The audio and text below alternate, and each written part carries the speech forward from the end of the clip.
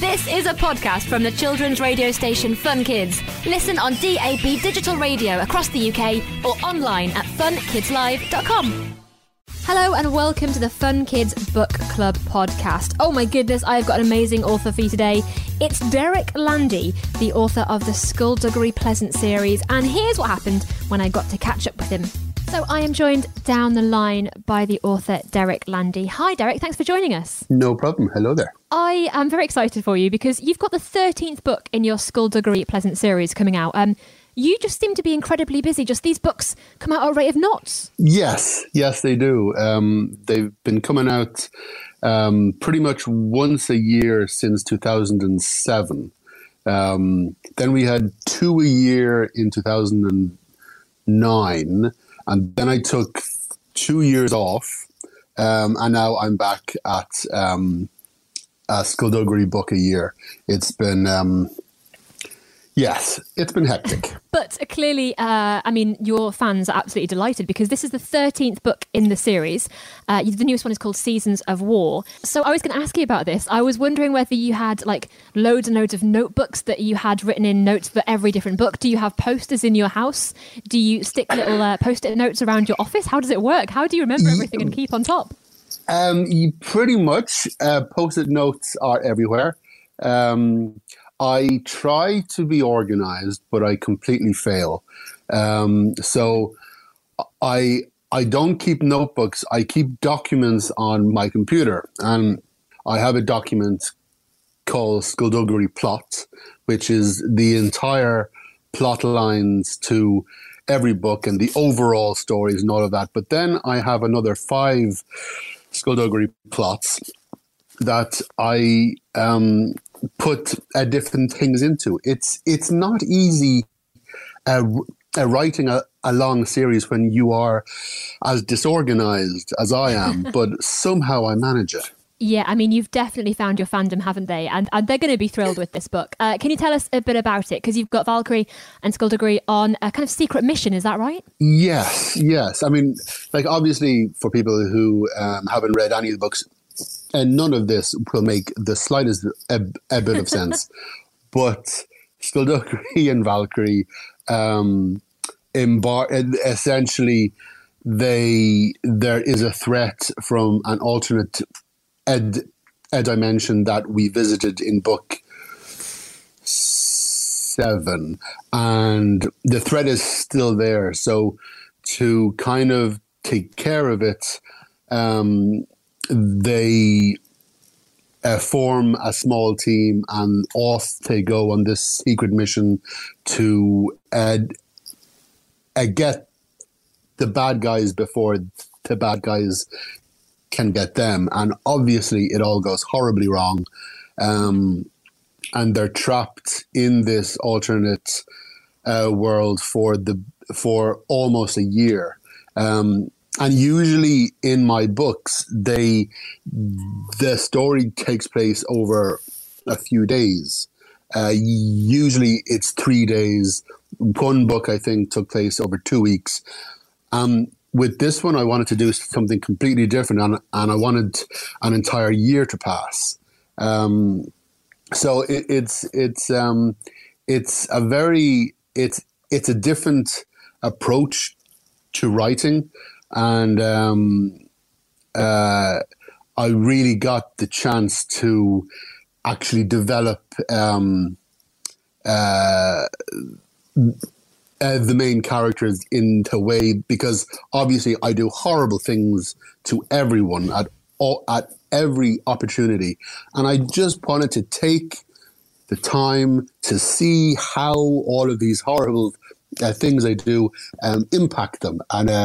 And in this book, I get to do it over the course of an entire year. It's so much fun. Will you miss the characters when the series does eventually end at some point? Will you be sad to say goodbye to these people who've been in your life for such a long time? That's exactly it. That is exactly how I view them. They are people who've been in my life for such a long time. At this point,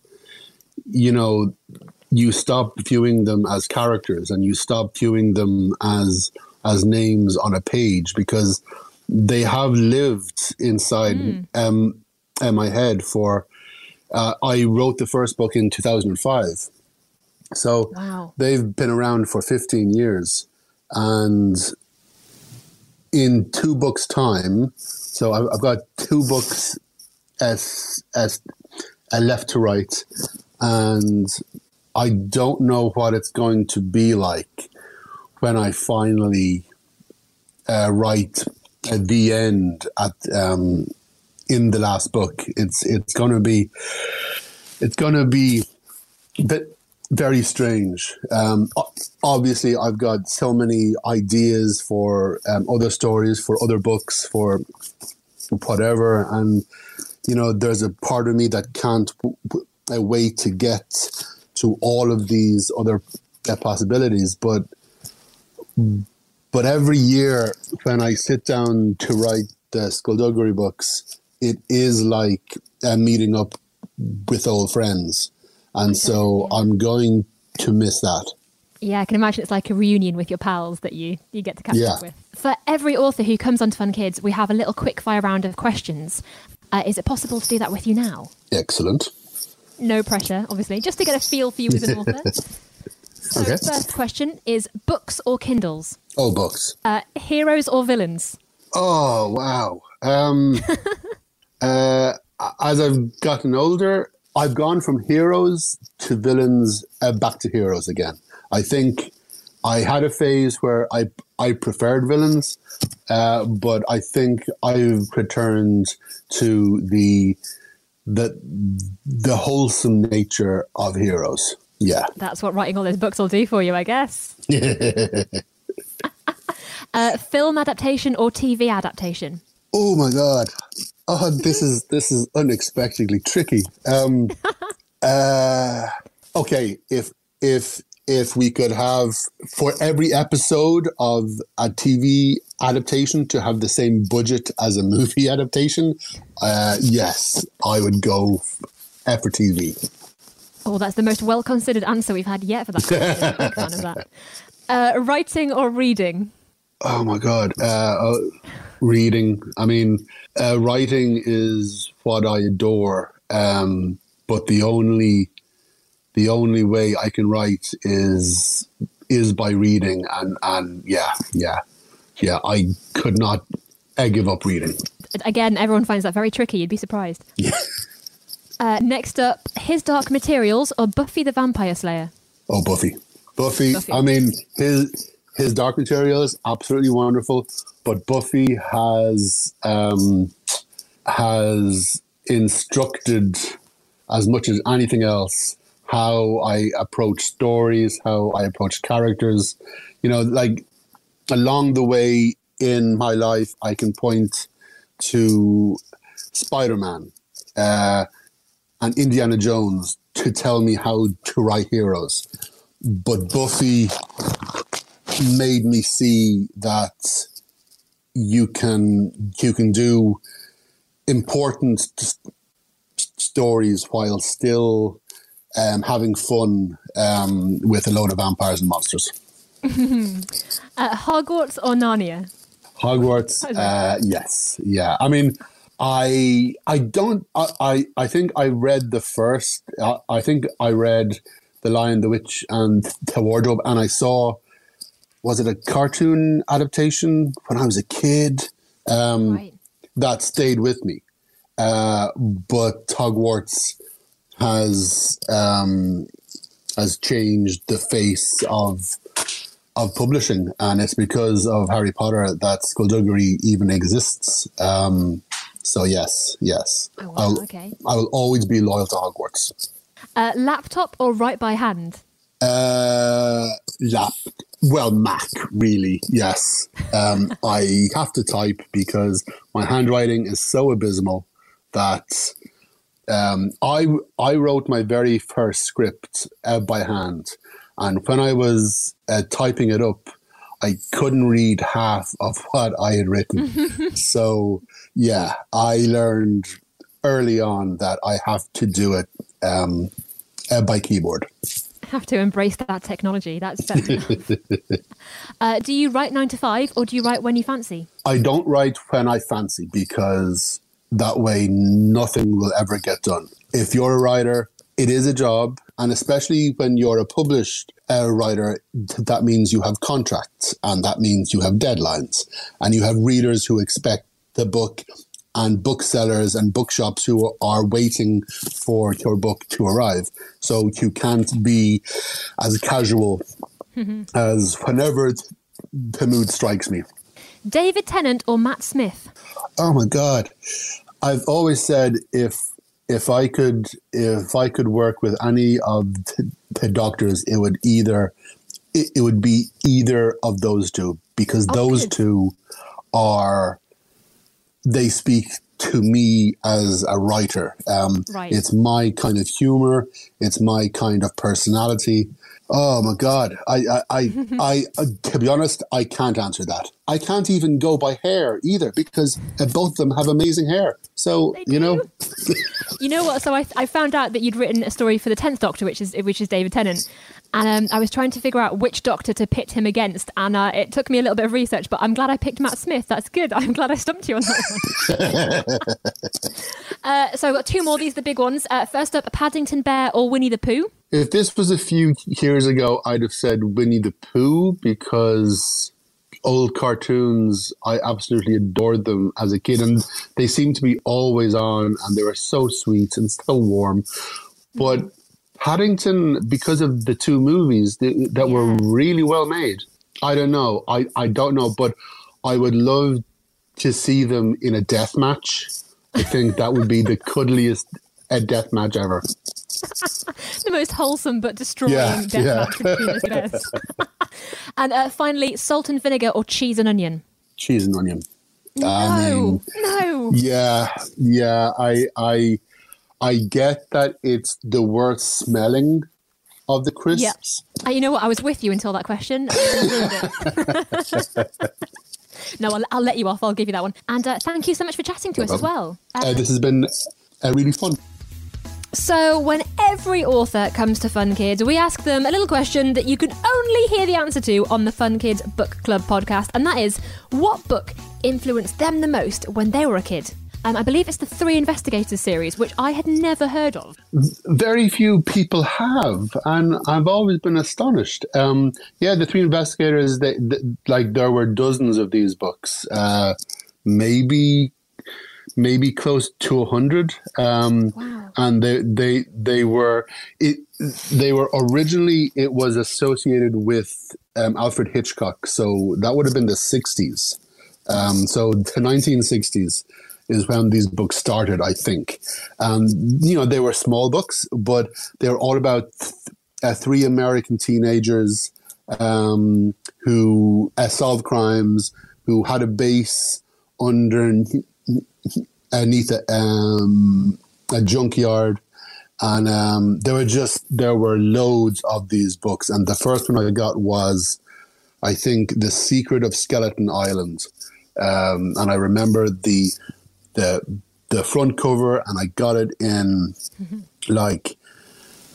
a yard sale or a church, a parish, a sale, a jumble sale. And I was just I absolutely adored them. And I think, that's like a mystery series. And I think that's why Skullduggery is a detective, because of I was going to ask the about Three whether it Investigators. influenced you. I was thinking about how, because I did research the series, The Three Investigators, and it seemed like that must have influenced your writing. If you read it when you're younger, that kind of sticks with you a little bit. And the detective thing, the mystery thing, the skeleton thing, surely that affected you as well. Yeah. It's The Three Investigators. I remember a book called Encyclopedia Brown, where basically it was a load of short mysteries, and with the endings at the back of the book. So you had to solve them yourself and then check if you got it right. But when I was a kid, all we had were mystery books. And so when I was like 10 or 11, I went straight on to Stephen King and, you know, all of the adult horror. We didn't have the range that readers have now, which I would have absolutely adored. But I made do. Well, that is a good series for our listeners to look out for. So thank you for telling us about that. And thank you so much for chatting to us as well. And we'll hopefully we'll hear from you for the next 2 books as well, whenever they are out as well. Yes, indeed. Still to come, a little bit more from Derek Landy, including a reading from the original Skullduggery Pleasant book. All right, and if you want to hear a little bit of the Skullduggery Pleasant series, well, we've got a bit of the audiobook for you right now.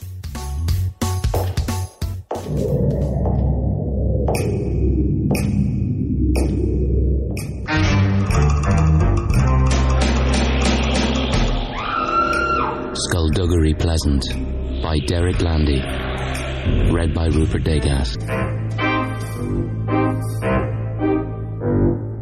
Yeah.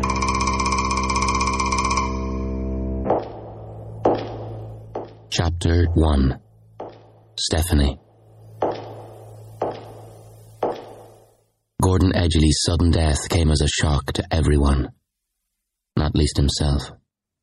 One moment he was in his study, 7 words into the 25th sentence of the final chapter of his new book, and the darkness rained upon them. And the next he was dead. A tragic loss. His mind echoed numbly as he slipped away. The funeral was attended by family and acquaintances, but not many friends. Gordon hadn't been a well-liked figure in the publishing world, for although the books he wrote, tales of horror and magic and wonder, regularly reared their heads in the bestseller lists, he had the disquieting habit of insulting people without realizing it, then laughing at their shock. It was at Gordon's funeral, however, that Stephanie Edgley first caught sight of the gentleman in the tan overcoat. He was standing under the shade of a large tree, away from the crowd, the coat buttoned up all the way despite the warmth of the afternoon. A scarf was wrapped around the lower half of his face, and even from her position on the far side of the grave, Stephanie could make out the wild and frizzy hair that escaped from the wide-brimmed hat he wore low over his gigantic sunglasses. She watched him, intrigued by his appearance. And then, like he knew he was being observed, he turned and walked back through the rows of headstones and disappeared from sight. After the service, Stephanie and her parents travelled back to her dead uncle's house, over a humped-backed bridge and along a narrow road that carved its way through thick woodland. The gates were heavy and grand and stood open, welcoming them into the estate. The grounds were vast, and the old house itself was ridiculously big. There was an extra door in the living room, a door disguised as a bookcase, and when she was younger, Stephanie liked to think that no one else knew about this door, not even Gordon himself. It was a secret passageway, like in the stories she'd read, and she'd make up adventures about haunted houses and smuggled treasure. This secret passageway would always be her escape route, and the imaginary villains in these adventures would be dumbfounded by her sudden and mysterious disappearance. But now this door, this secret passageway, stood open, and there was a steady stream of people through it, and she was saddened that this little piece of magic had been taken from her. Tea was served, and drinks were poured, and little sandwiches were passed around on silver trays, and Stephanie watched the mourners casually appraise their surroundings. The major topic of hushed conversation was the will. Gordon wasn't a man who inspired or even demonstrated any great affection, so no one could predict who would inherit his substantial fortune. Stephanie could see the greed seep into the watery eyes of her father's other brother, a horrible little man called Fergus, as he nodded sadly and spoke somberly and pocketed the silverware when he thought no one was looking. Fergus's wife was a thoroughly dislikable, sharp-featured woman named Beryl. She drifted through the crowd, deep in unconvincing grief, prying for gossip and digging for scandal. Her daughters did their best to ignore Stephanie. Carol and Crystal were twins, 15 years old, and as sour and vindictive as their parents. Whereas Stephanie was dark-haired, tall, slim and strong, they were bottle blonde, stumpy, and dressed in clothes that made them bulge in all the wrong places. Apart from their brown eyes, no one would guess that the twins were related to her. She liked that. It was the only thing about them she liked. She left them to their petty glares and snide whispers, and went for a walk. Lovely stuff. Thank you so much to Derek Landy. He was an amazing guest for the book club. And if you are loving these book club episodes, remember to rate, review and subscribe wherever it is you get your podcasts.